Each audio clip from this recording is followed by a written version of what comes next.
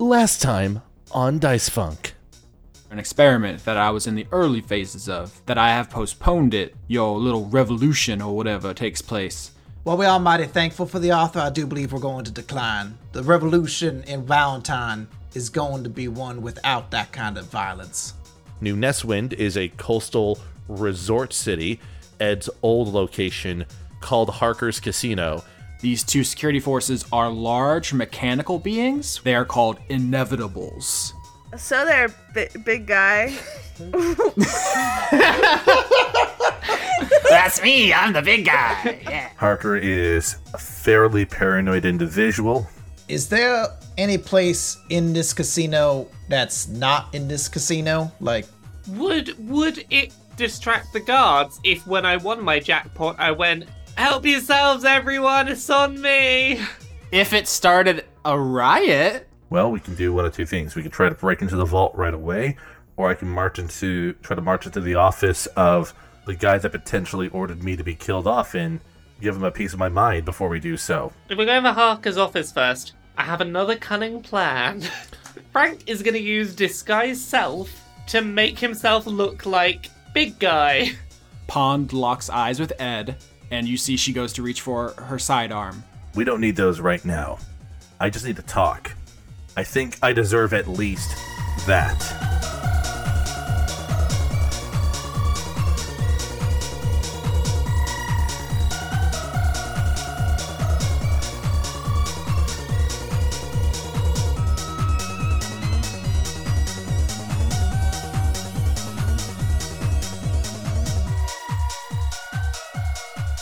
Austin saw a dog today and cried, Okay, he's gonna narc on me? "Oh, I'm gonna knock on you." At least I'm not the one that narked about that. I'm just saying. Is that's how you do me? That's how you do me on my own show?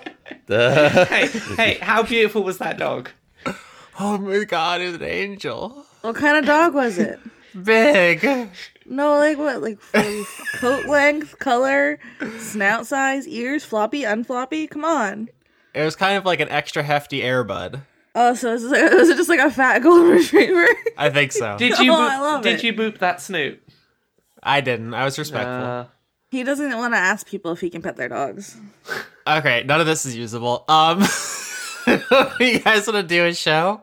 I want to do a show, but I'm going to keep referencing you crying at a dog just so that you have to start with it. Wow, the ownage. No, I'll be nice. Owned in the butt on my own podcast.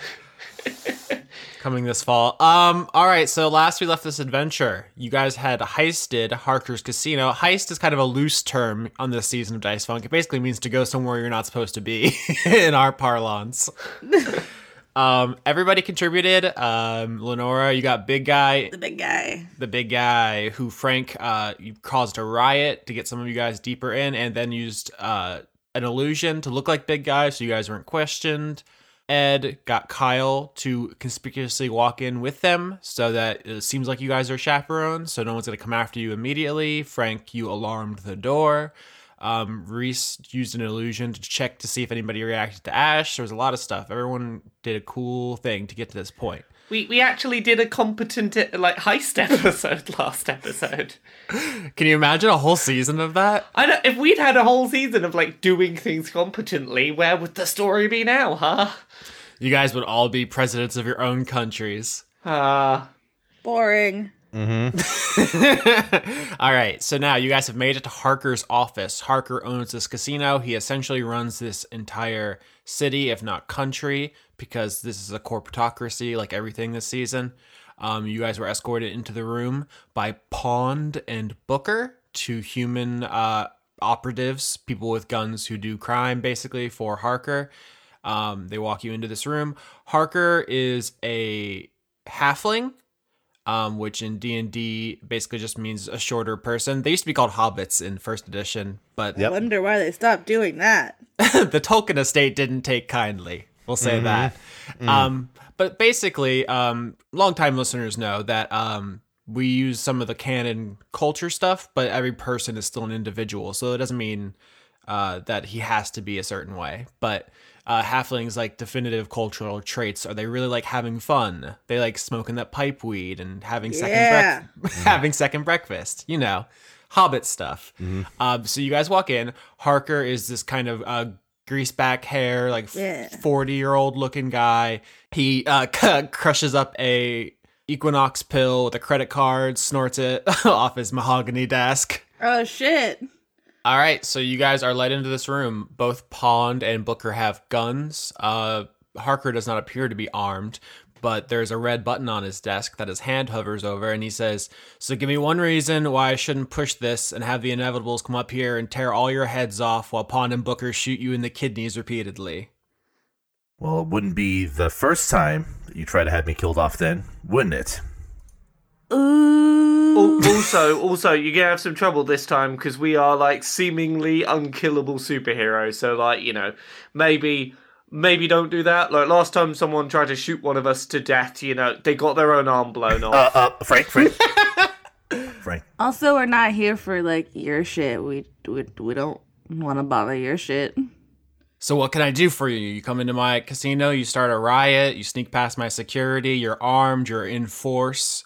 What could you possibly want? Ash? That guy, yeah. Well, you know how things work here, 517. If you're going to call me something, call me at least by the name I ran by when I worked here, Harker. All right? I can't keep all of you straight. Which one are you? Jeez, it's only been 5 years, and you've already replaced me easily enough out there. Listen, just call me Ed at this point. Ed? Yeah. They don't have names like that where you're from, boy. What do you mean where I'm from? Everyone in the band has self-designated names. That's part of our protocol. No, from the factory where I bought you. Well, does he not know that that the band has their own self-designated names that they've been running with for the past 10 years? Oh, he just doesn't care. Yeah, you are a product I bought. You have a product number. Mm-hmm. Yeah, well, listen, to the band members, to your other employees here, to the audience that I entertained when I worked here 5 years ago, I didn't have that name because, you know, it doesn't run well. In any case, Harker, like I said, you're threatening to have me killed off. That wouldn't be the first time you tried to have that done, would it? Did you break into my casino to ask me rhetorical questions? No, I told you I came here. I said I came here for Ash. We came here for Ash because he is here in this building and you have him hidden somewhere for some reason. Yes, he is here, and I have him, and you know how things work here. I don't tell me. The 4 magic words. Fuck you, pay me. Fuck you, pay me. Once again, as far as I can tell, either you or the manager or someone ordered me killed off 5 years ago. And look how that turned out, I guess. Fuck you, pay me. And now, Ash, who's been working on behalf of your, you know, I'm not going to say buddy. I might say adversary or a frenemy, Aaron Aeronautics. By the way, Aaron is tracking him, so if he's in this building, then he's inadvertently acting as a set of eyes and ears for Aaron. I'm not sure if you want that or not, Harker. Fuck you, pay me. With what? You didn't pay us when you didn't pay me when I was in the band. You didn't pay me when I ran those jobs for you. That's because you were the fall guy. You ignorant little toaster. I'm now just picturing an 80s children's animated film called The Ignorant Little Toaster. So when the last job I worked on went south, you could just pin it all on that one Warforged that happened to die during the mission. It was his fault, and wipe your hands clean of it. Yeah, that's how it works. There's a pile of you out in the desert with bullets in their asses. Is it always the bass player? Is that something you have? You have an issue with bass players, isn't it? Did a bass player steal your girlfriend in high school? No one else in the band has been replaced since I was gone. You keep asking all these questions, and I've already given you my answer. Well, unfortunately, I don't have any money to give you, Harker, and to be honest, I'm surprised you're defending Ash so much, given the fact that he's, you know, been working for Aaron Aeronautics. I don't expect loyalty from you, any of yous.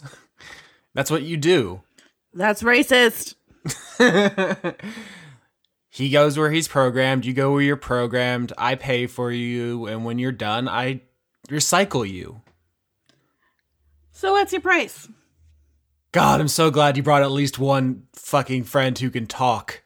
Hello. He actually like looks just like you're the only one in the room now, Lenora. And he says, God. all right, negotiator. So I don't think you can pay my monetary price, but things often have sentimental value. I'm more interested in that. Does he have anything that he really doesn't want to give up? This electric baton that I've been guarding for him. See how big I am? I'm the bodyguard. I think by him, well, out here, I think by him he means Ed. Yeah. No. I'm saying I'm protecting it because I'm the biggest one. Lenora is trying to bluff and pretend that this baton is something incredibly important to you, so you don't have to give up anything actually important. Deception, Lenora. Oh, right. Come on, crit, come on. Roll 20. Be my friend today. No, it's a 10. Yeah, he doesn't buy that, but he does think it's a good joke that you told. He's not mad at you. He respects the hustle. He says, listen, let's just put everything out on the table. Let's just play each other straight here. We're all businessmen, or anybody who is not. I don't acknowledge your existence, but I have more than all of you can possibly imagine. What's your net worth? I don't care. Quadruple it. Add it all together. It doesn't matter. I own a company. Companies are people. That means I'm two people. Money is speech. I have more free speech than you. I have more access to anything you can possibly imagine. Anything you can do, I can hire someone who can do it twice as good. What I'm saying is, I'm not just better than all of you. I am more of a person than all of you. Do you understand? Objectively, mathematically. Listen. Could you just like take your philosophies about monetary worth and personal value and put it to a little pamphlet and then shove it up your ass? You're so irrational. Could you put your emotions to the side for a minute and just be rational and objective? All right. Please. Okay, listen. We may not have things or money, but what we do have is social capital. I'm listening. So we're here to get Ash because he is wanted for crimes against the city of Valentine. We are working for the government of Valentine. We're basically superheroes. It's really cool. But while we may not be able to trade things, I could speak to my supervisor about maybe some goodwill between your cities. For helping us get this criminal, we would let them know that you helped us through. I could put her. Maybe I'll call her right now. I don't know. What do you think? I think persuasion roll. I think that's also a 7. Please also be a 7. No, it's a 4. That's 3 less. 15. 15 is better, so he's listening. He says, okay, I'm going to need a little bit more than a mention in the news story. Ash is a dangerous assassin. So if I'm going to sell him up the river, I'm going to need a little bit more than that. We're on the right track, though. So how's this? When we get interviewed about this taking down this dangerous criminal, the way we present it is, dangerous criminal, who knows where they were, and thankfully this casino was more than accommodating, helped us to trapped him in the casino until we could get there and provided everything we needed to take him down. They were a beneficial part of our saving the day. Wow, and the architecture is beautiful, the bartender is excellent, the games are fun. Everyone, go check out Harker's Casino. Indeed. We never would have saved the day if we had not gone to Harker's Casino. I mean, don't get it twisted. I definitely want the media hit, the full package, B-roll, nice vaunted ceilings. Yeah, we're on board there. But in addition, I need that certain je ne sais quoi of this deal. That little extra mwah, the chef kiss, the heat. How about not only did I help personally to catch this dangerous criminal, but he was working with the dangerous radical Aaron of Aaron Aeronautics. That's bad. I'm gonna suggest this instead.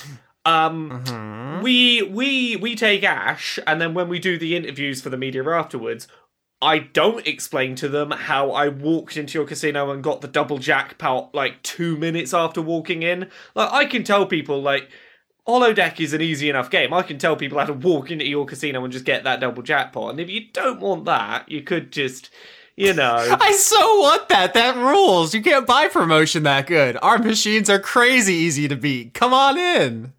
That is a good hook, to be honest. Yeah, it is. You want people to believe they can win easily, so they can come in and burn their cash. The message I was hoping he would hear from that is I can tell them how to beat your machines, not that your machines are easy to beat. Fuck. Oh no. No, because if that's true, he'll just change them. Because casinos set the algorithms for the payout rates. Oh for slots. Oh, I've got it. My reputation in card gaming circles is actually pretty fucking low. If your machines can be beaten by me, there's not much fun in playing your games, is there? We're gonna ask Algernon to be the face of the holodeck machine. Algernon will be out there being like, ugh, who wants to play a card game that could be beaten by Frank Westerly, huh? All that's worth talking about, but it's not the crux of the deal. You understand? I don't think any of us want to mess with Aaron. No, I know. That's why it's so valuable. He's the scariest person. No. We can go back to plan A. Aaron, can you hear this? He's trying to throw you under the bus. I mean, Aaron probably does get a readout of it, and he looks at it, and he's like, lol, back to science. Okay, I have an idea. Mm-hmm. One of the options we had was give you something valuable to us, something that has sentimental value that is going to hurt us to give up. Do you mind if I step outside and get something for you for a sec? You better not be George. No, I'm not getting George. Don't worry. I was gonna go ham. So, is he cool with me going outside for a second to sort something? This is an interesting tactic. I guess, are you telling the truth, deception, or... I'm telling the truth that I want to go outside and I will come back in to, like, present an offer to him. Okay. And I have to leave the room to prepare this offer. Okay. Persuasion, because this is super suspicious. Okay. What is my persuasion again? I'm pretty sure it's pretty high. It's +2. That'll do.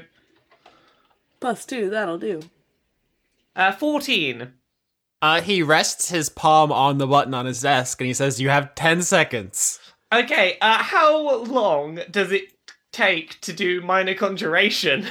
Minor conjuration, I think, is an action. Which is 6 seconds. Okay, so that's what, 6 seconds? Okay, that's under 10. I'm gonna go outside, and I'm gonna minor conjuration a copy of my wedding ring. Aww. So I'm gonna try and fool him into thinking I'm giving him my wedding ring as sentimental collateral. So, read minor conjuration for the audience.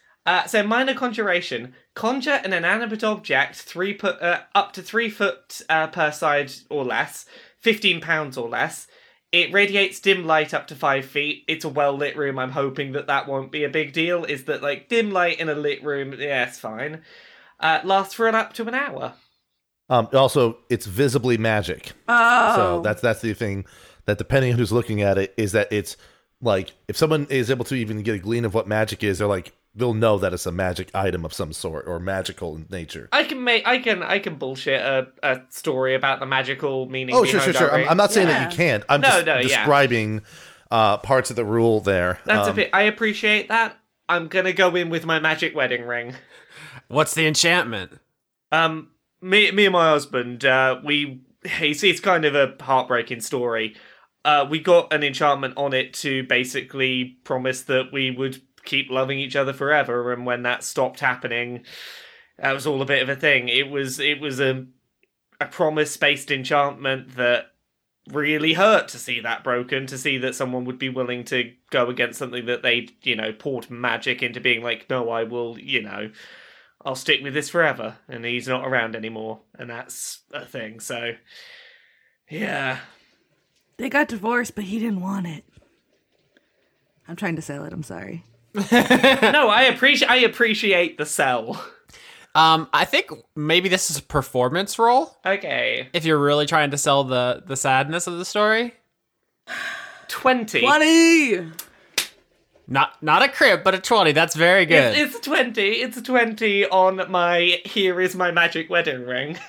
Social checks are not mind control, but 20 is very good. So he says, all right, new deal. We do the media hit, we do the commercials, we do the packages, we get something streaming, we get something on the YouTube, and I'll take the ring as collateral.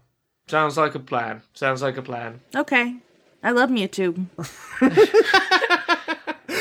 That's totally unnecessary information. Thank you. I'm glad to, yeah. We did what we had to. All right, so instead of making a very direct enemy of Aaron, you guys pull a trick on Harker. Now we just have to make sure we get Ash and Get Out in the next hour. Absolutely, and that's the consequence. So Yeah. instead of having Aaron as an enemy, you're going to have Harker as an enemy in 1 hour. That's so good. I'll take that. We'll be out of the country. We'll be good. So he says, fine, whatever. Ash is in the vault. Let us in that vault. He opens a drawer on his desk and pulls out a knife. No. And he says, people always do this on their palm. It's very stupid. Palms don't heal quickly. They reopen a lot. It's idiocy. So he cuts the back of his hand and just walks over to you guys with it bleeding. Do you do anything to stop him? No. No, he knows what he's doing. I'm not gonna let him cut me. No, he's not going to cut you. He actually leaves the knife at his desk. He's just walking over. He's gonna smudge blood all over us. Yeah. I'll take it, I guess. Just don't get it on the threads. All right. He just does a Simba. Oh my god. He puts the blood on all of you and says that'll get you into the vault. And when he does it to Ed, he does it real shittily. Like, he just drags his bleeding hand down your face, just pushing on it. Just staring into your eyes. Yeah, never breaking eye contact. Careful with that, Harker. You might get me with another virus, as the rumors went around. Ooh. Wow, you really are a whiny-ass bitch. Do you think they'd have patched that out by now? I've got one question before we go in that vault. We need to either defeat or capture Ash. Is there anything in this casino that could work to our advantage you could tell us about? All I can say, as far as the casino is concerned, is unless you guys want to end up on the news, don't touch anything but Ash. Also, from my conversations, I don't know if he has any fighting spirit left in him, so I don't know if that'll be an issue. Well, in that case, I guess time to go to the Pocket Dimension Vault, which we guess it is a Pocket Dimension. It's a Pocket Dimension, right? Yeah, I love pocket dimensions. Okay, yeah, we're going to the Pocket Dimension Vault. What vaults aren't in this economy? In this economy? Okay. It's seriously though, it is just an anti-teleportation measure, because in a world of teleportation, vaults are just an incredibly precarious thing to have at all. So you basically have to hack it.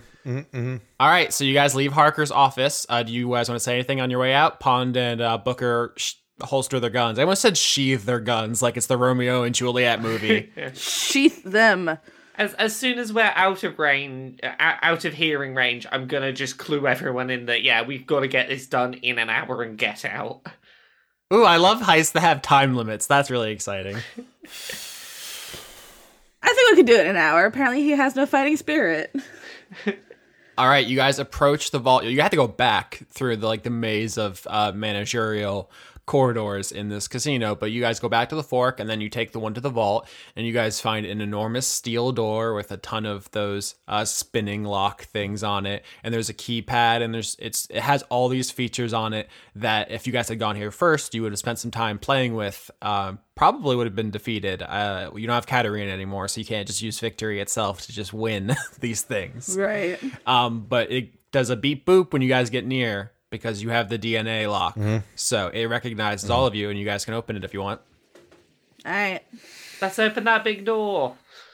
Yep.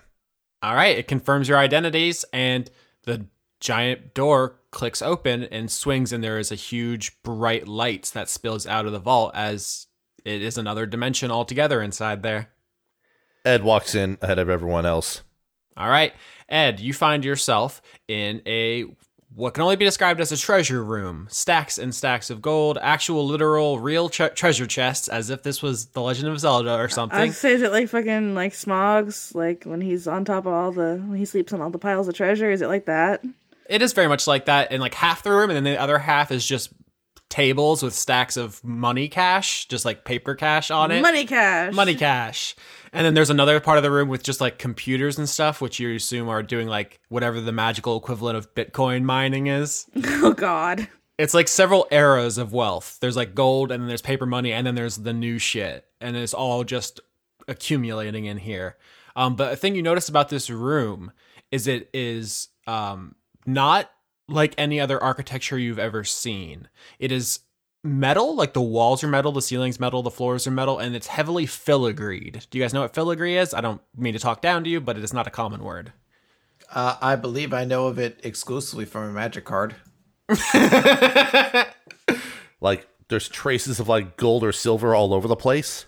No, it's like inlaid, right? Is it where you take a broken object and you use like gold to repair it so that the repairs are part of why it's beautiful? Is it that thing? Actually, that's the first definition of filigree that I found online. Ornamental work of fine gold or silver wire formed into delicate tracery. Yeah, it's the wire aspect, which it's like Oh, like filament, right. yeah, probably the same root word. Yeah, and as Chris says, the Magic the Gathering setting, Kaladesh, is basically entirely made of filigree. It is ornamental metalwork done like filaments. So there's just a lot of very fine, like every square inch of this place must have taken hundreds of hours. Yeah, if I'm not mistaken, some filigree stuff is practically like not necessarily the same as like modern 3D printing with plastic, but kind of like that, depending on how much the work is actually made with the gold or silver like filament. So yeah, it can look like 3D printing, but you have to do it by hand. It's bananas. Oh, sure. It's a fun Google image search if you're curious. Yeah. Okay. But yeah, the floors, the walls, the ceilings, the furniture, everything is made out of metal that was wrought by hand with delicate details they go beyond ostentatious to a kind of religious quality. Dang. So that's where you guys are. You don't see Ash. Ash, you coward! I love Lenore. Now that we are in the correct dimension, I'm just wondering to the group, is it worth me trying locate creature again now that we're in the correct dimension? No. No? I mean, I don't think so. I mean, it depends how large the area looks like. It's a fourth. It would be my only remaining fourth level slot. Yeah. Yeah, let's not worry about that for now then. If we get lost in here, I suppose, but I did just yell, Ash, you coward. Yeah, you don't get any response, but your voice does echo, like, far away. It seems like there's a lot more to this building, but you just can't see it over the mounds of gold and so forth. I'm also gonna yell, get out of here, you little punk bitch! Am I right in thinking that if you use something like Detect Magic in a pocket dimension, just you'll get fucking blinded by everything because it's a magical pocket dimension? It depends on the dimension. Yeah, I think in this case it may not necessarily, but yeah. So for those who aren't aware, D&D takes place in a multiverse. There are many different planes or dimensions, as I sometimes informally call them, and they all have different qualities. So in previous seasons, you've gone to Hell, which has a very lawful evil quality, and there's special things about it. I think we've been to the Beastlands, which is all animals and goodness. So you don't know the qualities of this plane yet. Okay. Not knowing the qualities, Frank is going to try and cast Detect Magic and see if anything particularly flags up. So you actually aren't blinded immediately. You cast Detect Magic and you scan the room, and most of the stuff in here is mundane. They're just dollar bills or, bill notes. They're just pieces of gold, and there are computers. There are hints of magic here and there, like where someone enchanted a coin to make it like always come up heads or something. But you aren't getting anything particularly magical in this room. Although you do see like the vague outlines of magic coming from behind some walls. And if you like go look, you find there are corridors out of here, out of this vault. Damn it. As it were. Come on, Ash. I'm here. Want to talk about stuff. Come here, boy. Yeah, you guys do not get a response from anyone or Ash, but Frank does feel distant magic. Can we follow the distant magic feel? Of course. Okay, let's go follow the distant magic feel. Let's go. All right, so you guys exit the vault area through the corridors that Frank found. You guys go up a winding staircase. Once again, all the walls, the ceiling, the floor, they're all this filigreed metal, very ornate. You see some like columns that are the same as you exit the stairwell and into what is obviously a throne room. Oh my god. I'm trying to think of a bigger word than enormous. Gigantic, gargantuan? Does gargantuan feel right? Too big. You think that you're outside for a moment before you look up and you're like, oh, no, there is a ceiling up there. I see it. There. Hello, ceiling. And it's just like atmospherically high. Is he sitting on the throne? Like a punk little bitch? So the rest of this room, this huge throne room, you guys are at one corner end of it. On the other end, you see there is what you think is a statue, a giant statue of a man. And you see there's a figure kneeling at the foot of the statue. But besides that, it's just columns of filigreed metal, metal floor, metal walls, and it's just this huge throne room. Is this Mechanus? Lauren, the audience, does not know what you mean. The plane where Primus is from, right? Every season's a self-contained season, Lauren. No, he talked about it last episode because that's where the Inevitables are from. That's true, but still, it's not enough information. Okay, well, somebody else explain it.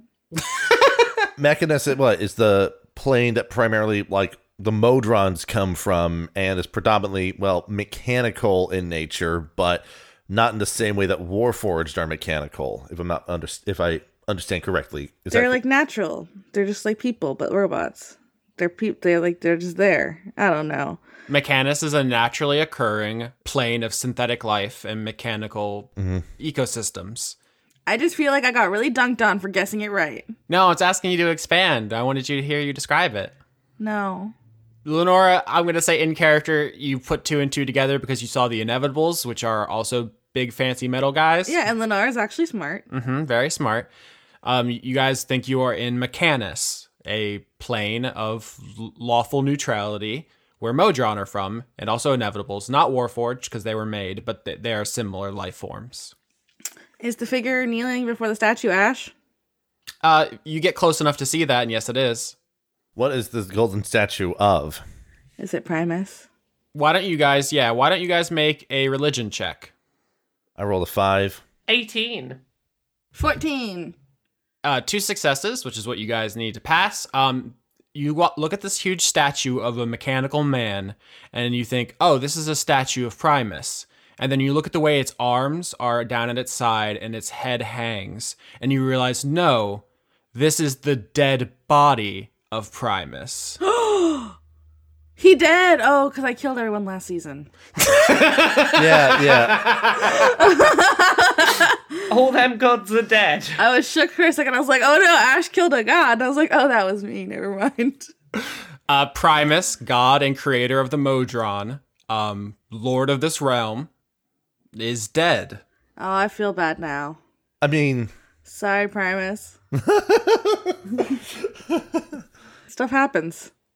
And Primus is like 10 stories tall, but he looks like a marionette who's had his strings cut, and he's just like limply sitting on what used to be it's actually less of a throne and more of a dais, because comfort was not really a concern for him. But he's like sitting on this platform. He used to have his hands raised up, each one holding a portal to other planes.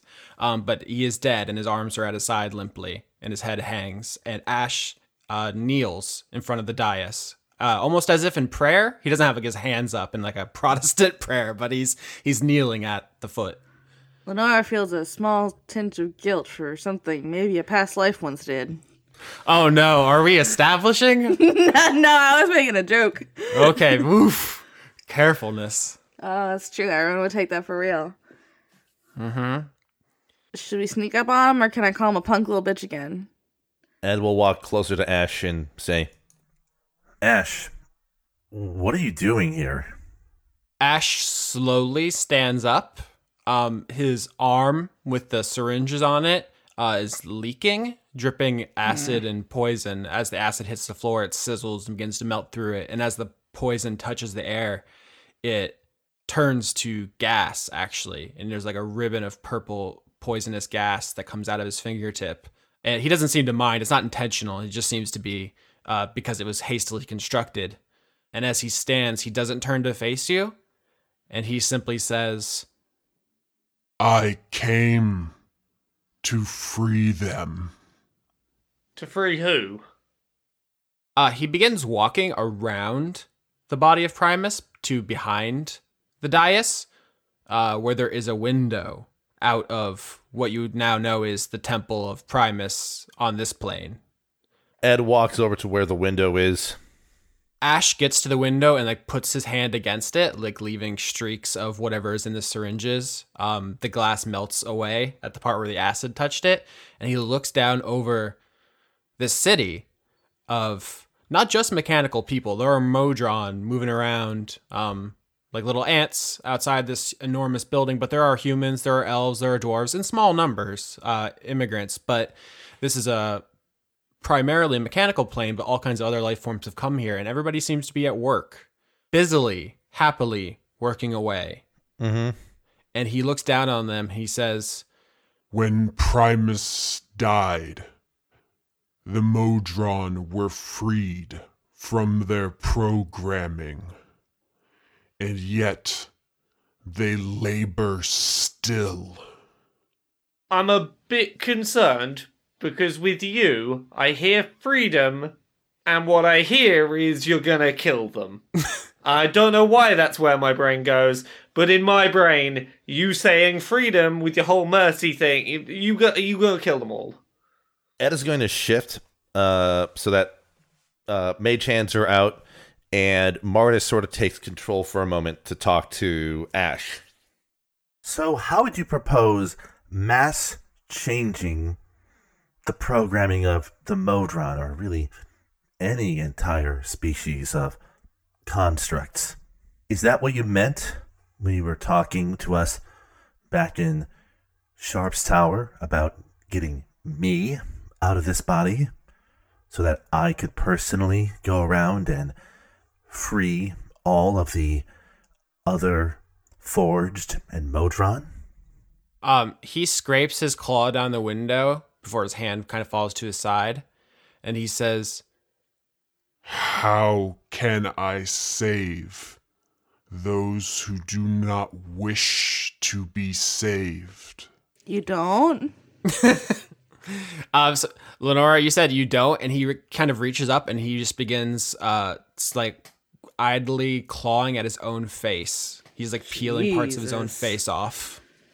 Stop that. You stop that.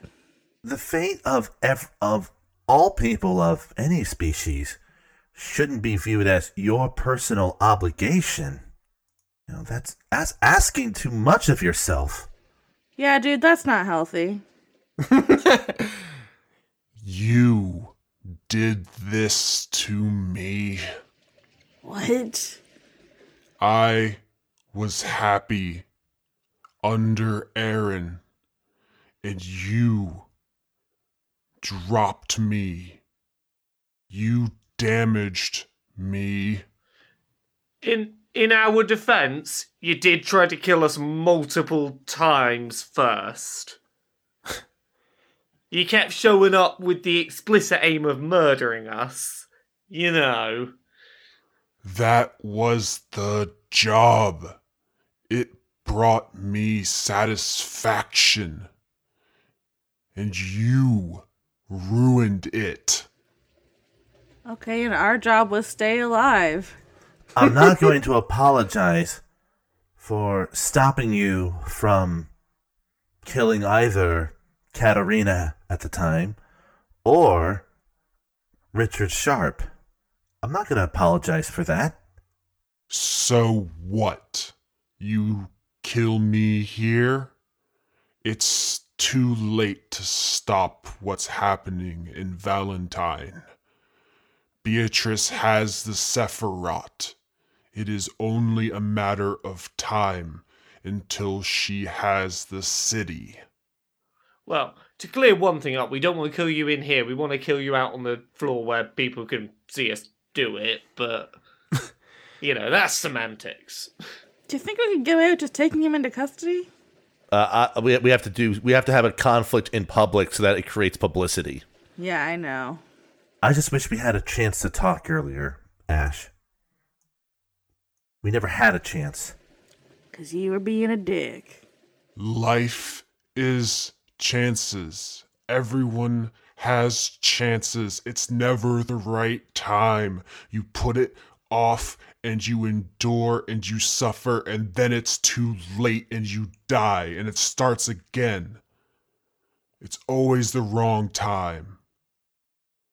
I mean, to be fair, the first time we saw each other after 5 years, we were being chased by the police, so commentary aside about people putting off doing anything, that particular moment was a bit rough.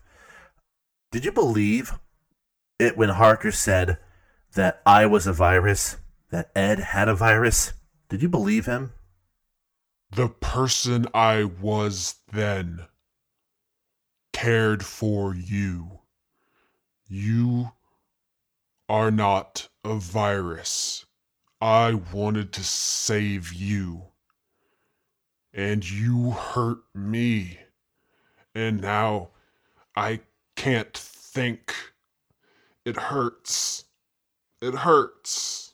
And he's just actually slashing his own face to ribbons now. Martis in the body of Ed tries to reach out and grab at Ash's hand that has like the acid hands on it and try to hold it to prevent him from hurting himself anymore. Dexterity contest? Sure. 13? Oh, jeez. It'd be 12. So, yeah. All right, so he slaps your hand away and he says, Enough talk. Kill me now. Grant me mercy. Or die for being too weak to save your city. roll initiative. No, actually, wait, no. I rolled twice. 12 is my initiative. 4. Damn it. 19. All right, Ash is up first. So for his first trick, Ash uses his action to use the camouflage illusion that you've seen him do before, where he projects onto himself what is behind him, becoming mostly invisible. You can still see him if you pay attention. And he begins to move away. So anyone who wants to hit him is going to have disadvantage to try to aim down on the predator-like silhouette in this room. That is his turn, and it is Frank's turn. Frank's gonna try and cast a lightning bolt. Oops. So I'm going to make a dexterity saving throw. Do I want to do this? You said oops. That's concerning. I mean, just if you want to do it, do it.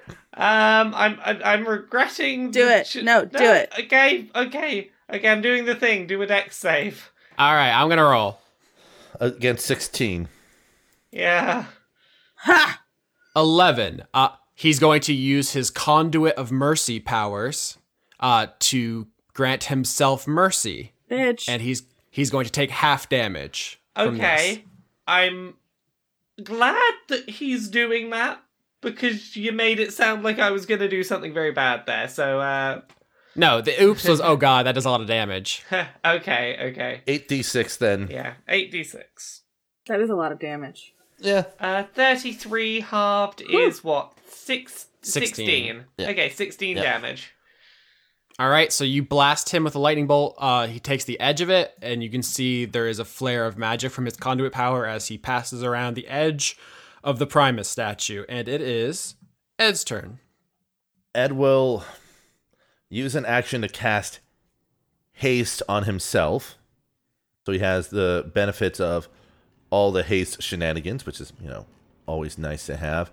And then he is going to use his bonus action to flip out a dagger into his offhand and then use his move and action to move in the direction where Ash is, to the other side of the Primus statue. Guns drawn for both himself and Martis, and both will take a shot at Ash. With disadvantage, probably, because he's still hard to see clearly, correct? Correct. 18. Hit. All right. I'll roll the second attack just to see, and that's a 12, so they'll miss. Miss. It will do 9 piercing damage, which I'm assuming is either halved or nullified. He can only use his conduit once per round, so it's normal damage. Okay. Haha. I mean, you guys don't know it that clinically. You just notice you shoot him and the bullet hits the shape. Yeah.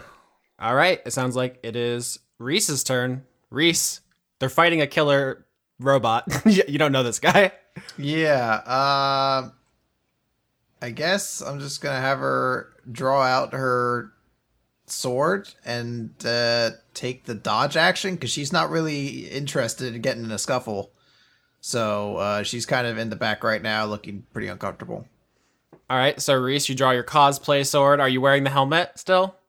Well, it's the mask. The mask, yeah. Yeah, she has all that on still, but it does not look particularly heroic. Okay. Lenora, your turn. Yo, this boy Zenyatta? The icon for Ash is Zenyatta, yes. I'm gonna hold on to my spell slots, but I will toll the dead. That is a wisdom save against 15. 19 save. No! Nothing. Nothing? Nothing. It's a cantrip. All right, it's Ash's turn. He, standing next to the Primus statue, begins to spray poison and acid out of his hand on the statue, basically, creating a cloud of poison around him. Anyone who enters it is going to take poison damage and be poisoned, and the acid begins to eat away at the statue. He's trying to topple the statue on us, isn't he? Yeah, well, it's the dais specifically he's melting, I should say. Little bitch. Little punk little bitch. And Frank, it's your turn. Okay, Frank's gonna drop another of those lightning bolts. Yeah. Crit pass, so he definitely saves. Okay, so you take what, half damage? Yeah, he doesn't need to use his conduit this time.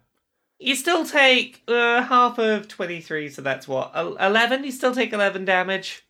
All right, you come around the other side of the statue, zapping, hands full of lightning. Classic Frank move. Ed, it's your turn. Is he still invisible, or is he...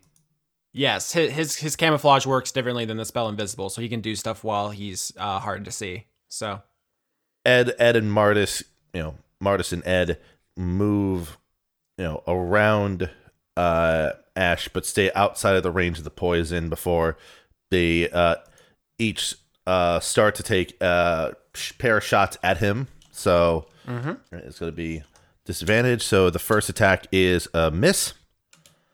Second attack is a botch. You shoot at him several times, you miss, and one of them strikes the dais and cracks it. So you've helped him along with that botch. No. And then the second pair of attacks he'll do an 11 and a 23. 23 hits. 8 damage on that last shot. Reese, you still cowering? Yeah, I think that's all I can really do. Because to get close would be to poison myself, which seems like a bad plan. Yeah. I know it's been hurt, so yeah, I'll keep doing the Lord's work back here. I'm gonna back up further, so I have less room to run when the statue comes down on top of us. Okay. I'm gonna mind spike him. Wisdom saving throw. Against 15? Yes. 10, he fails. Oh no. 48 damage, take 21. He uses his Conduit of Mercy to half that. No, you little... Yeah, he clutches his head with his non-bladed hand, and, he starts talking to himself again. Oh, God. Yeah? Spooky. It's back to Ash's turn, and he is going to finish off melting the dais. It had 3 attacks, basically, of just to get it, because it's so huge, any imbalance in it will cause it to tip over. So he did it once, Ed hit it, and now he does it again, and it begins to tip over on Lenora and Frank, dexterity saving throws as the dead body of the god Primus falls over on top of you. No. Right. 9. 9. Oop, we got 2 fails. So we squish. You squish. Can I very quickly see if I can maybe do something in response to this? I just need to check something quickly. Yep, sure. If I were to swap places with someone as the statue's falling, would they get a chance to dex save? The problem is you have to use an action to do that for the transposition. Okay, no worries. Yeah, that would be pretty cool if you switch with Ash and he fucking crushed himself. Okay, here we go. 39 damage. How much health does my squishy boy have? No, squishy boy's down to 0, huh? Oh no, I still have 4. All right, so Lenora, you get hit and knocked away.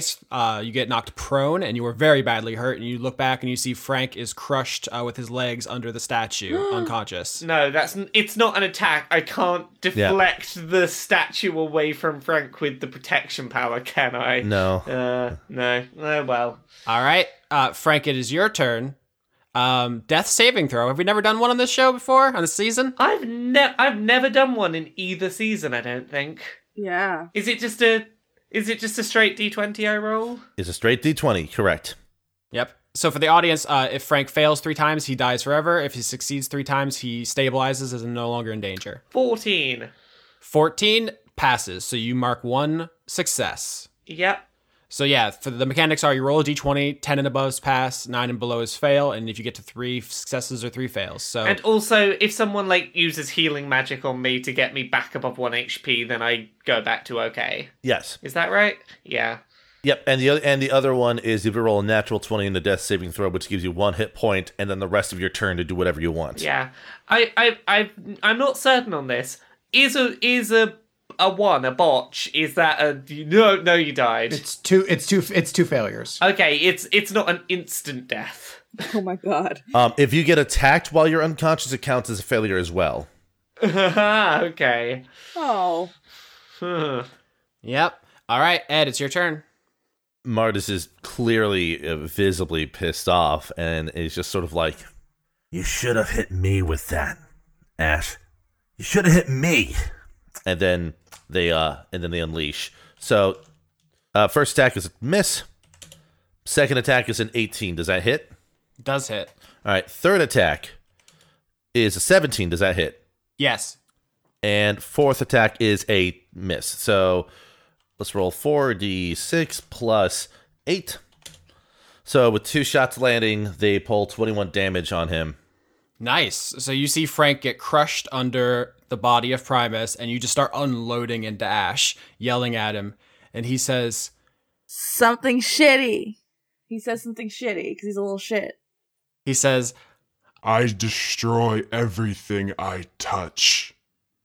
It is my nature. Your construction doesn't define your nature.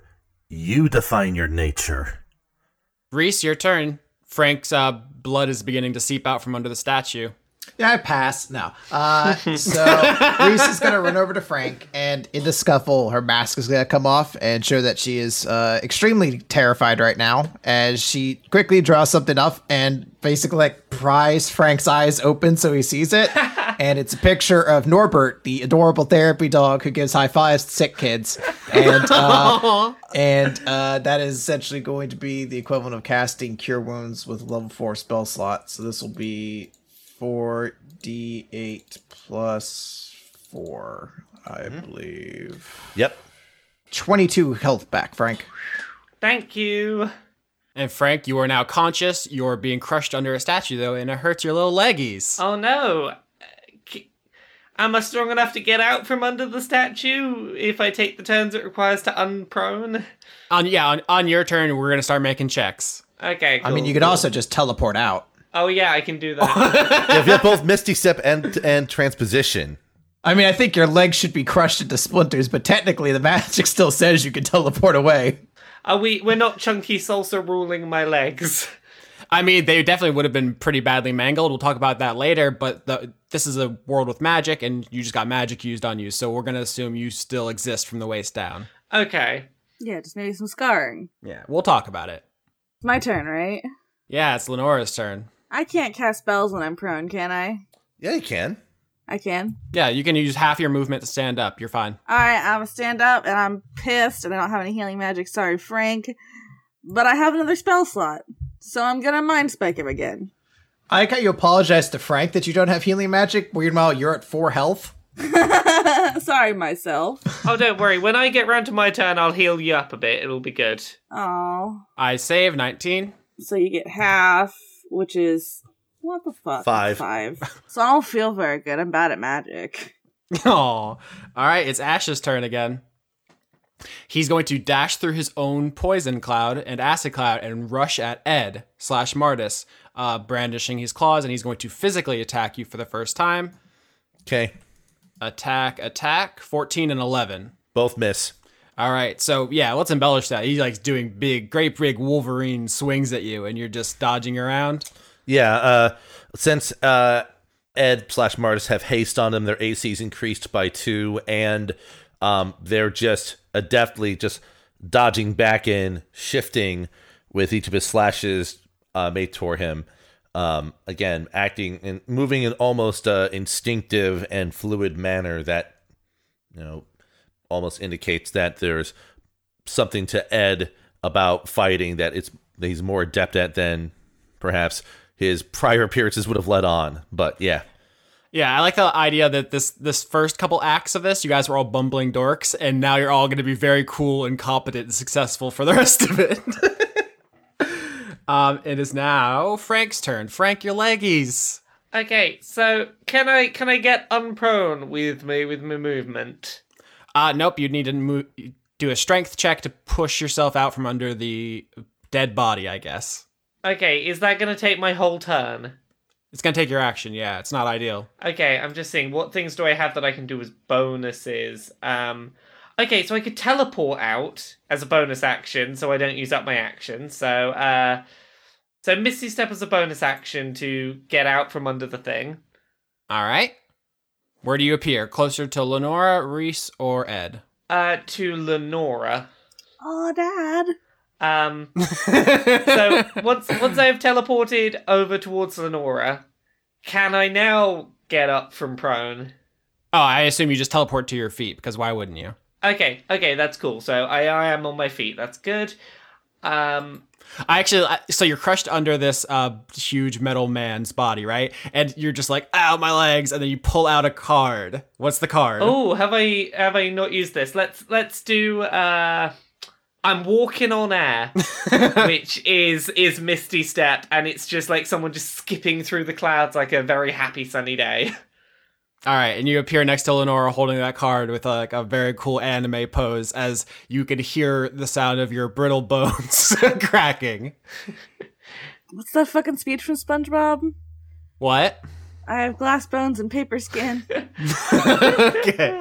Every day I wake up and I fall out of bed and my arms break. And then I fall down the stairs and my leg break. Okay, so I'm then going to activate my conduit power, the Aura of Vitality.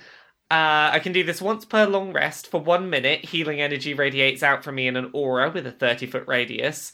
Until the spell ends, the aura moves with me. I can use a bonus action to cause one creature in the aura to gain 2d6 health. So I'm going to do my 2d6 recovery on Lenora. Yay, I'm up to 13. Ed, your turn. You're facing down Ash, who's rushing at you with no concern for his own safety. Martis in the body of Ed takes the pistol in his hand, throws it up, throws it up and flicks out the knife in that hand. Does an attack with the first dagger against Ash. Is this still with disadvantage if he's adjacent? Oh, no, absolutely not. He has given up. You can still see the illusion flickering on and off, but he stopped concentrating on it because he's basically trying to suicide by cop on you at this point. So the first attack is a 12. He will bonus action attack with the offhand dagger. Again, a 12. Wow. Ed, in the form of the mage hands, will shoot at Ash with the pistol while he is 22. Hit. All right, so that will be 3d6 plus 4 for his sneak attack, 16 damage, and then another pair of attacks because of the bonus action from haste comes into play. So attack from Martis with the knife lands at 25, which does 5 damage. And then the other shot from Ed is an 11, which is a miss, after which the pistol that was thrown in the air drops back into Martis' hand, which the dagger has now inconspicuously returned back inside of its storage unit, and he's now wielding a pistol and knife again. All right, so you gun kata. You're using floating gun hand and knives, and you guys are having the duel of the fates. You land a couple blows because he can't parry your knife and the guns at the same time. So you hit him multiple times. He takes, I think, 21 damage again. 21. Yeah, 21 damage. That's really good. He looks pretty bad. You've shot him a couple times through. It is Reese's turn. Hi, Reese. Hey. I'm very stumped on what to do. We could all use more healing. I'm not your fucking heal bot. There's the Chris I know and love. No, he doesn't care about Aaron. Never mind. I'm just gonna dodge. I don't know. I'm bad. I'm done. Okay, so it's my turn.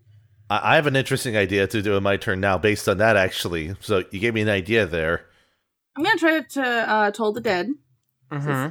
I'm out of spell slots, and it's the strongest, and I want to fuck him up. So that is a wisdom save, my dude. 17. God, he's so wise. He's really not. He's not. I know. It's only a +2, motherfucker. Okay, that's it. I don't have any. I'm gonna yell some vulgarities at him. All right, it's Ash's turn. He's going to use an ability called Reckless to give himself advantage on all of his attacks in exchange for getting disadvantage on all attacks towards him. And he's going to attack Ed again with his syringe hand. 19 and 18. Ed uses his reaction to impose shield, and both hits, as they're about to graze his body, graze off of a flickering, tracing, outlining his body to keep himself protected. Sucks to suck. His AC effectively for those two attacks would have been 23. All right, so he's just stabbing at you just with all of his might, trying to get you, and you keep shielding. You see something flicker inside of him, like one of the bullet holes, something sparks. Uh-oh. That's just something that you notice with your high perception, Ed. He gonna explode. Frank, it's your turn. Okay, so I got a couple of things that I'm working on at the second. I'm going to use my bonus action to heal Lauren up again. So, Lenora, you get another... Yay! Okay, so that's another 4 heal. That wasn't great, but it's 4 extra. 17. Yeah, no, I'm getting up there. You're getting up there. You're slowly. back into, some alive numbers. My coat is getting shiny again. How is Ash looking? His face is slashed to ribbons. He has multiple bullet holes. His camouflage is flickering on and off. He's muttering to himself a bunch of stuff about work and poison and death and saviors. How far would you estimate we'd have to get back out of this vault? Oh, this room is, I would say, gargantuan. Because I'll talk you through what I'm thinking and what I'm trying to work out if there's a way I know how to do. I get the impression he's not doing great right now. There's part of me that's thinking, hey, can we pick him up and carry him to the casino so that if we're going to finish this, we do it where people can see? And I've been thinking through okay, what have I got? I've got Misty Step, I've got Benign Transposition, I've got Expeditious Retreat. I've got things I can use to move quick, but I don't know if I'm going to be covering enough ground to make sense for a combat scenario. I mean, every 6 seconds he'll challenge you, so mathematically speaking, it's very unlikely that would accomplish much, because he would just keep stabbing you every 6 seconds for 10 minutes. For that 6 minutes, I would be able to, each time he tried to attack me, if I'm the only person there, use the Conduit of Protection power to try and deflect the hit. Also, he's exuding poison and acid in the cloud around you. Right, but Okay. No, my idea was if we get him down to 0, we make it non-lethal. He's just out. Then we take him into custody. But again, it wasn't the whole idea that he has to be visibly dangerous in front of people. Was that not the part of the deal? I feel like a needle arm's pretty visibly dangerous, but I don't think Austin will let us fly. So that's my question, is taking a guy whose arm is dripping with acid and poison through the building enough to be like, yeah, we saved you, that this guy was here, or do we need to find some way to lure him out? I mean, it's not ideal if you guys want to have the big, cool superhero action fight scene in public where it can be all over the news. If we just all fucking bolt, will he chase us? You don't know. I have an idea for something. I'm curious how he will react when I do this, but we'll see what happens. Let me have a look at one other thing. Sorry, I'm taking a second to look at my abilities. I think... What spell? A catapult. Okay. Yeah, I just want to very quickly see what I can and can't catapult. It require the object starts at being up to 5 pounds, and each spell slot above 1 is used. You can increase the weight thrown by 10 pounds. I don't know how much pounds are. I don't know how many pounds an ash. How many pounds would an ash It's be? 4 foots to a pound, 8 blips to a blop. That's how the American weight system works. I'm assuming an ash robot would be very heavy to catapult. So to give you an idea, to throw 1 stone's worth of weight, you'd have to spend a 3rd level spell slot. Okay, so that's not going to work for catapulting ash then. You cannot catapult people. No. In that case, I'm gonna Misty Step to whoever is the closest to like where we came in. Like I want to start Misty Stepping towards like backing out of this place. All right, so Frank, you use your turn to get as far away from Ash as possible, going back towards the stairwell you came in to get back to the vault area. And it is Ed's turn. Martis, while in Ed's body, will look at Ash. Please, Ash, it doesn't need to end like this. And then he's going to use a sorcery point to cast Disguise Self as a subtle spell to not require any somatic or verbal component on himself to make Ed's chassis transform into that of the appearance of Martis in front of Ash. And he will follow up by saying, We can still talk about this, Ash. And he will abstain from attacking this turn, while Ed in the mage hands keep the gun trained on Ash. Do you want to make some kind of charisma check? Deception? No, this is not him. He's not being deceived. No, that's true, because it's not deception. Yeah. Would you prefer charisma or... It's a performance because you're trying to elicit sympathy. Mm-hmm. Okay. Or you're trying to elicit an emotional reaction. Okay. 16 on the performance check then. You see he lowers his hands, I'll say that much, but it still looks like he's in turmoil. Reese, your turn. Can I please hold my action until after Ash goes? Because if not, I'm just going to do dodge again, because I don't have anything else I can do right now. Yeah, you can do ready in action. So you say, I'm going to X when Y. All right. I don't have like the stuff for that. I'm kind of waiting to see how things go, so I'll just dodge. I'm just gonna go ahead and follow Frank's lead and try and get closer to the exit. So I'm gonna do Misty Escape. I have taken damage, so I can teleport up to 60 feet. I'm gonna go over by where Frank is. All right, Lenora, you start going with Frank towards the exit, and it is Ash's turn. Ash is squarely focused on Ed, who has used an illusion to look like Martis's body back when he was an Eladrin, before he was changed into a form. Do you want to describe that a little bit? Because this season we haven't really talked about Martis as a person. Martis, as you noted, is an Eladrin, so the form, basically, it's still in Ed's clothes. It's just that the face is that of an Eladrin, so it's an elf, but more magical. The eyes basically glint with magic, but lack pupils.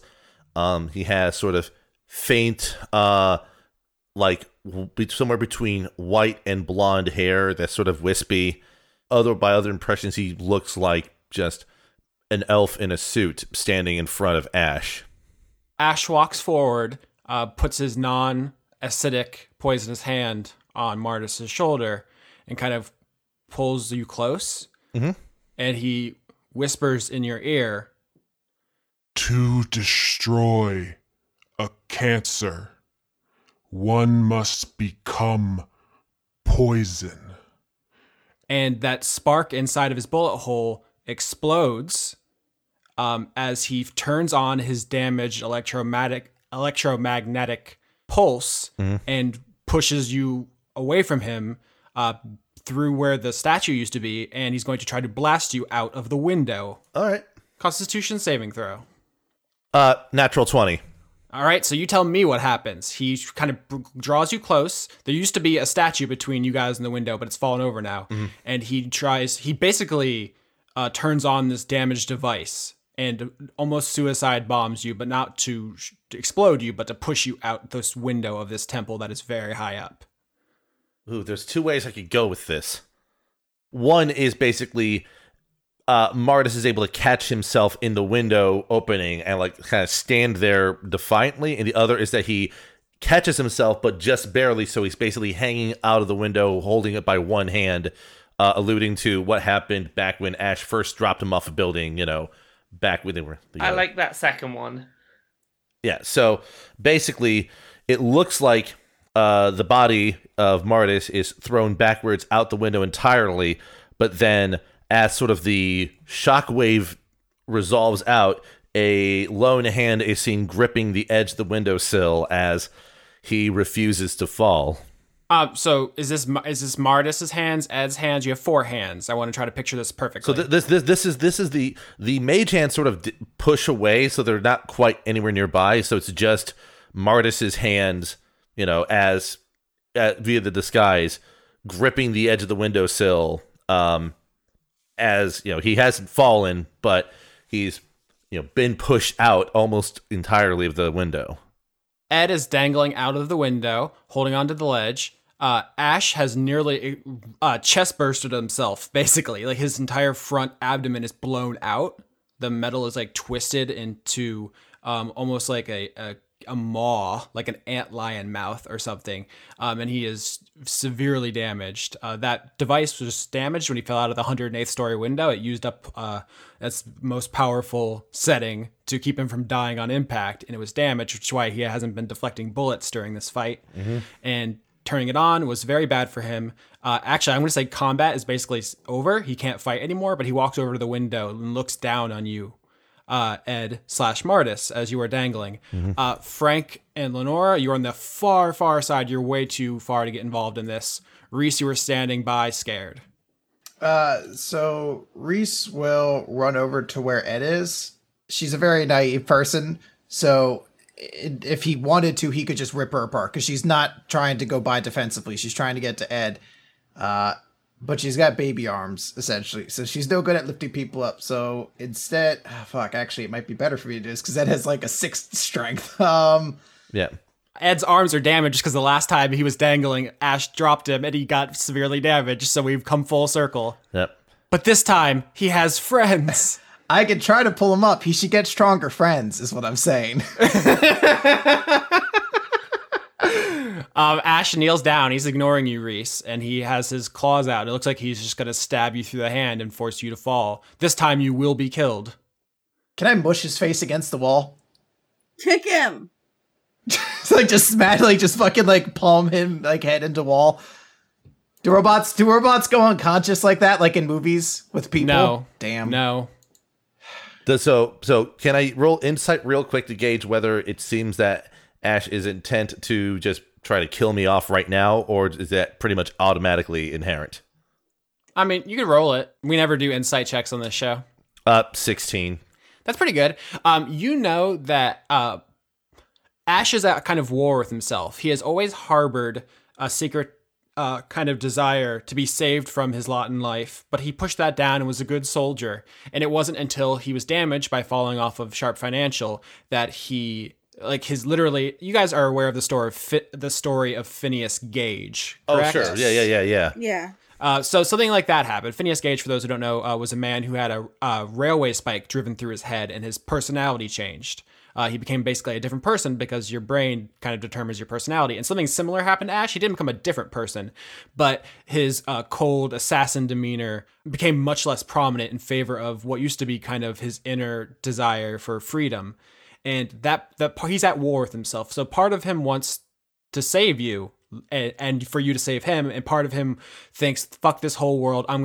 If people don't want to be saved, everyone should be dead, because what's the difference? So he's at war with himself. My mental image is the cast major image for like a little like kid Ash, like a propeller being used. Like, don't do it, Mister. We can be better than this. He was manufactured at this age. So that's all what Reese thinks. Yeah, I know. I love Reese. Reese, you're a treasure. I'll have Mortis just say up to Ash, just like, It doesn't have to end like this, Ash. All I have left is to choose. I've made my choice. And he plunges his syringe hand through the hand holding you out of the window. Can I just plunge my longsword into his chest if he's trying to go for that? Chris, you know damn well there's nothing more I would like than that. So, this syringe hand's coming down on Ed, and we go into anime time, which is to say, like, a minute will pass, but 22 minutes are actually going to pass, because Reese has to go through a lot of flashbacks right now, and she has to think back how she watched her best friend die in an explosion and couldn't stop them, but now she has a chance to save her new friend, and even though it's something terrifying to her and she doesn't have her bravery mask on, she can't watch another friend die, even if it means doing something awful. And she's going to save her friend by plunging a blade into this robot's chest. To be clear, your cosplay sword Yes. for the Sentai series Ultra Rangers.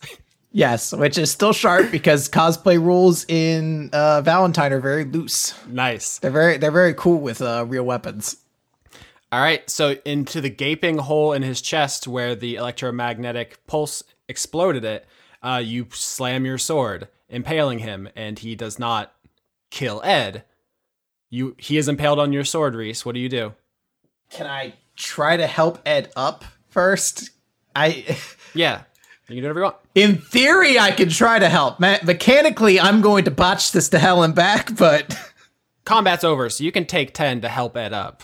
yeah, like it once Ed's up, I can do something. But if Ed wants to do something prior to no. We'll just if we can just say that you helped me out of the up into the window, that's fine. We can just do that. That's easy enough. Ash stumbles back, looking down at the sword at his chest. Reese probably also slightly aghast at what she has done. Let's go. And Ash kind of takes a few steps back with the sword, and Reese turns to help Ed up. Then once Reese is able to pull Ed up, she's going to run over to Ash, and she's going to try to cast Cure Wounds on him.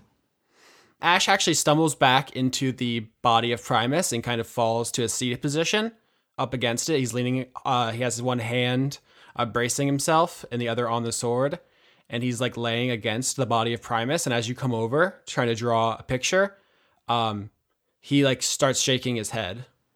Reese is going to keep going forward. He says, Please grant me this mercy. and then he drags the sword sideways through his own body, cutting himself in half. Oh dear. It's a pretty damn sharp sword there, you know? I'm assuming this is a chunky salsa moment. He is in two pieces, and his body falls next to the body of Primus, god of synthetic life forms. This was not ideal for our be visible fighting him, huh? Beep boop! I got all that! Thank you, George, who is always secretly there with me. Reese's just gonna kind of like fall to her knees for a moment and just sort of like speechlessly stare at the scene. George, what did you get? How did you do it? Wow, George, you're the best. How much of that did you get, George? Do you want to see it, or should I stop uploading it to YouTube? Is there nothing incriminating of us in there? Oops.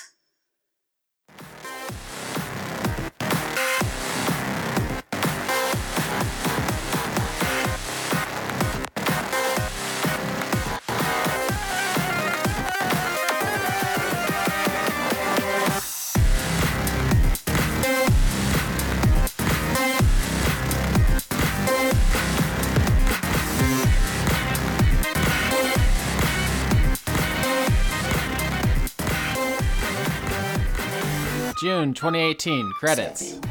Oh, it's June already? Goddamn. I'm sorry, I'm Austin Yorsky, this is credits. You're Lauren Morgan, this is credits. Wow, credits. This is our intro, always. It's always wow credits. Wow, credits. Music, this month. Trance version, an arrangement of Theme from Ghosts and Goblins by Overclock Goblins. Remix. Goblins. Catch him in bed with a goblin. No. Kissing goblins. Please. I'm sorry. Overclock Remix, thank you. Also Badass, an arrangement of One Winged Angel from Final Fantasy VII. Also Overclock Remix. And finally, Redesign Your Logo by Lemon Demon, aka Neil Cicierga. Catches stuff. Catch the wave. Crave the wave. Gotta listen to that music. I feel like you're getting it down because you did it extra fast this month. The music? Yeah, you got it out so fast. Wow, gotta go fast. You're like Sonic. I like that guy. They're making a movie out of that? Have you heard about that? Yeah, there's somebody who shouldn't be in it that was gonna be in it as a person that was friends with Sonic, right? Inappropriate for the credits recording. Anyway, executive producers, June 2018. You want to read? Joseph Tombrello. Oh gosh, I thought you were gonna say yes, I want to read, and then I would No, start. we're doing it. We're just doing it. Okay, well, Joseph Tombrello gets 2, and then I'm gonna say Extellaris. Random web person. Jade. Jesse Young. Devin Smith. Sivarda Nakasimova. Arna Helgadottir. Brent, every episode of Dice Funk, Goatly. The Cult of Gorfanax. Paul Mullen. Dr. Goatman. Toshiro Kuro. Andrew Grothin. Levi the Young. Kevin Dobbins. Anthony Silver. Morgan I Rapp. mess it up every time. Morgan Rapp. Morgan Rapp. Jane Magnet. Harley Astor. Garrett. Ryan Brown. Bronze Oni. Andrew Fallow. Andrew Fallu, conduit of mediocrity itself. Puck. From Shakespeare. Ionis. Soy my name Nicolopoulos. Gosh. You put this in this order on purpose. Got her. Can wet things smell? Shrek'd. It's ogre. You got Shrek'd. Whatever. Joaquin Groening. Jerry Flowers. Jessval Singh. John Barnett. Q Cumber. Hustlebones. Killer Cotton Shizno. Nicholas Dominack. Isaac Aravello. Yam. Anna Michael. Andrew Birmingham. Gina Helver. Douglas Williamson. The Most Wise Guru. Z.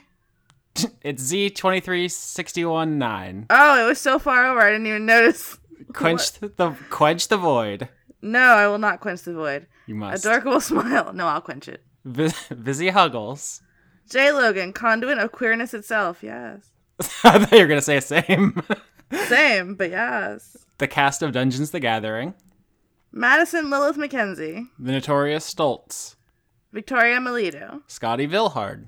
Aline. Mazjin. Criterion. Einar Johansson. Carter Rayner. Major Tem. Matthew B. Hare. Jorgen, conduit of name butchering. Wenwick Ford. Listen, we're doing our best. We try really hard. I know, but it's good though. I like that everyone's adopted our lore as their naming convention, and also that they keep owning us. Those They're are two very owning good us, things. so please. Too much owning. Never too much owning. Joy Joy Fox. Fox. Joy Fox. Ruzumi Yazura. Albert West. Ken Firstel. Eleanor Nanante Sees Periton. Scott Cummings. Starlight Glimmer did nothing wrong. Jew-Man Jack. Melly Tish. Arjun de Koenig. Grimlock. John Potts. Noah Sudret. Zephosaurus. Elderly Goose. Salad Child. Seraph Stone. Caster UK. Aki Savalainen. The Paladin's Wife. Florian H. The Meat Copter Brigade. I don't know if that's a reference to something or if it's It just just awesome. sounds really metal. Yeah, the Meat Copter Brigade. I'm just going to say it again because it's very good. Junk 2.0. The Hadsels. Dominic Bowden. Melissa Nielsen. Dawn. Connor Reynolds. Pruitt Holcomb. Artemis BJJ, Brazilian Jiu-Jitsu in Bristol. Francois V. Shanus. Dennis Pancake Detlefsen. Miko Kirko. Miko from Finland. Miko from Finland. Dennis Bankston. Josh Moser. Indigo Van Dane. 5 Purple Wands. That's another good band name. Sydney Marzing. Just the Jester. Brady Warner. Kitty Foe. James Neely. Marissa Donaldson. M. Joe. Lana Seawolf. Lana Seawolf. Lana, I feel like I say it one way or the other every time, and I feel like no matter how I say it, you always correct me because I feel like you're out to own me. No, it's Lana, like LAN party. Lan, Yeah. listen, I'm gonna cry. No, not during There's the no credits. crying in credits. There's no crying in credits. Toby Gleason Stack. Matthew Weber. Melissa Booker. Cameron Abbas. Dylan. Anna Stillfire. Sean, the host of Punk Dunk Plays. Harrison Andrew. Christopher Charlow. Jorrit. Viger Arnston. Cody Jackson. That's all of them. We really fucked up this month. I'm sorry, I did my best. In our defense, neither of us should be awake. That's true. So other stuff that we do on this part is I say patreon.com/Austin Yorsky. That's me. Fish Shark Marketing ended that other show I did. So this is my income now. So that's the thing. Help him, please. Please help the boy. Also, patreon.com/weekly manga recap for Chris. What other people? Bandcamp.sketch.sketch.sketch.bandcamp.sketch. Bandcamp.sketch.com for sketch. Yes. I know. I had to continue the joke. .com/sketch. Yeah. Laura K. Buzz. Everywhere. And also kotaku.uk. Right? .co.uk. Websites. What else? Oh, we also got, I just gotta say, we don't do this every month because I'm an idiot, but we just some phenomenal fan art out there. We just had yeah. It's all good. You want to talk about it? I like it. Specifically, the people finished up the tarot project for last season. Yeah, I've been seeing some of those. That's fucking baller, guys. It's very good. What the fuck? So shout out to Savarden, the Dragenda, Juno Heckin Steele. I'm just looking through my likes here on Twitter. Chase Jones, Cosmignon, Levi the Ghoul, Adam Sane, Abyss123, Edmund Kapusniak. I'm very bad. He's trying. I'm trying very hard. Who else? Cyretha. Yeah, everyone's art is killing it. Jessica Sims. What about Aline? Aline. Boop, doop, boop. There's a lot of people. Did we already say C questions? I don't know if they did any cards, but they do good art. Nicholas C. At C Questions on Twitter. Yeah. Okay. I usually see that on I don't know. The internet. Jared Johnson. Everyone's art is phenomenal, and thank you to animals. Are you sure? Yeah, there's 2 cats here that are okay, I guess. Goblins. I have several scars because they're too clumsy. Smudge sounds like she's Smudge. Cat. Sounds good. Cat. Chris's dog. Scotia. Scotia only gets this one. Scotia, no, because Chris will murder us if we leave Scotia out ever again. Scotia's on notice. Scotia knows what it did. I don't know which. I don't know pronouns. Scotia did Bork one time when we were recording, I think. I enjoyed it. Also to all the cats out there listening to the podcast, because I'm sure it happens. Meow. Oh boy.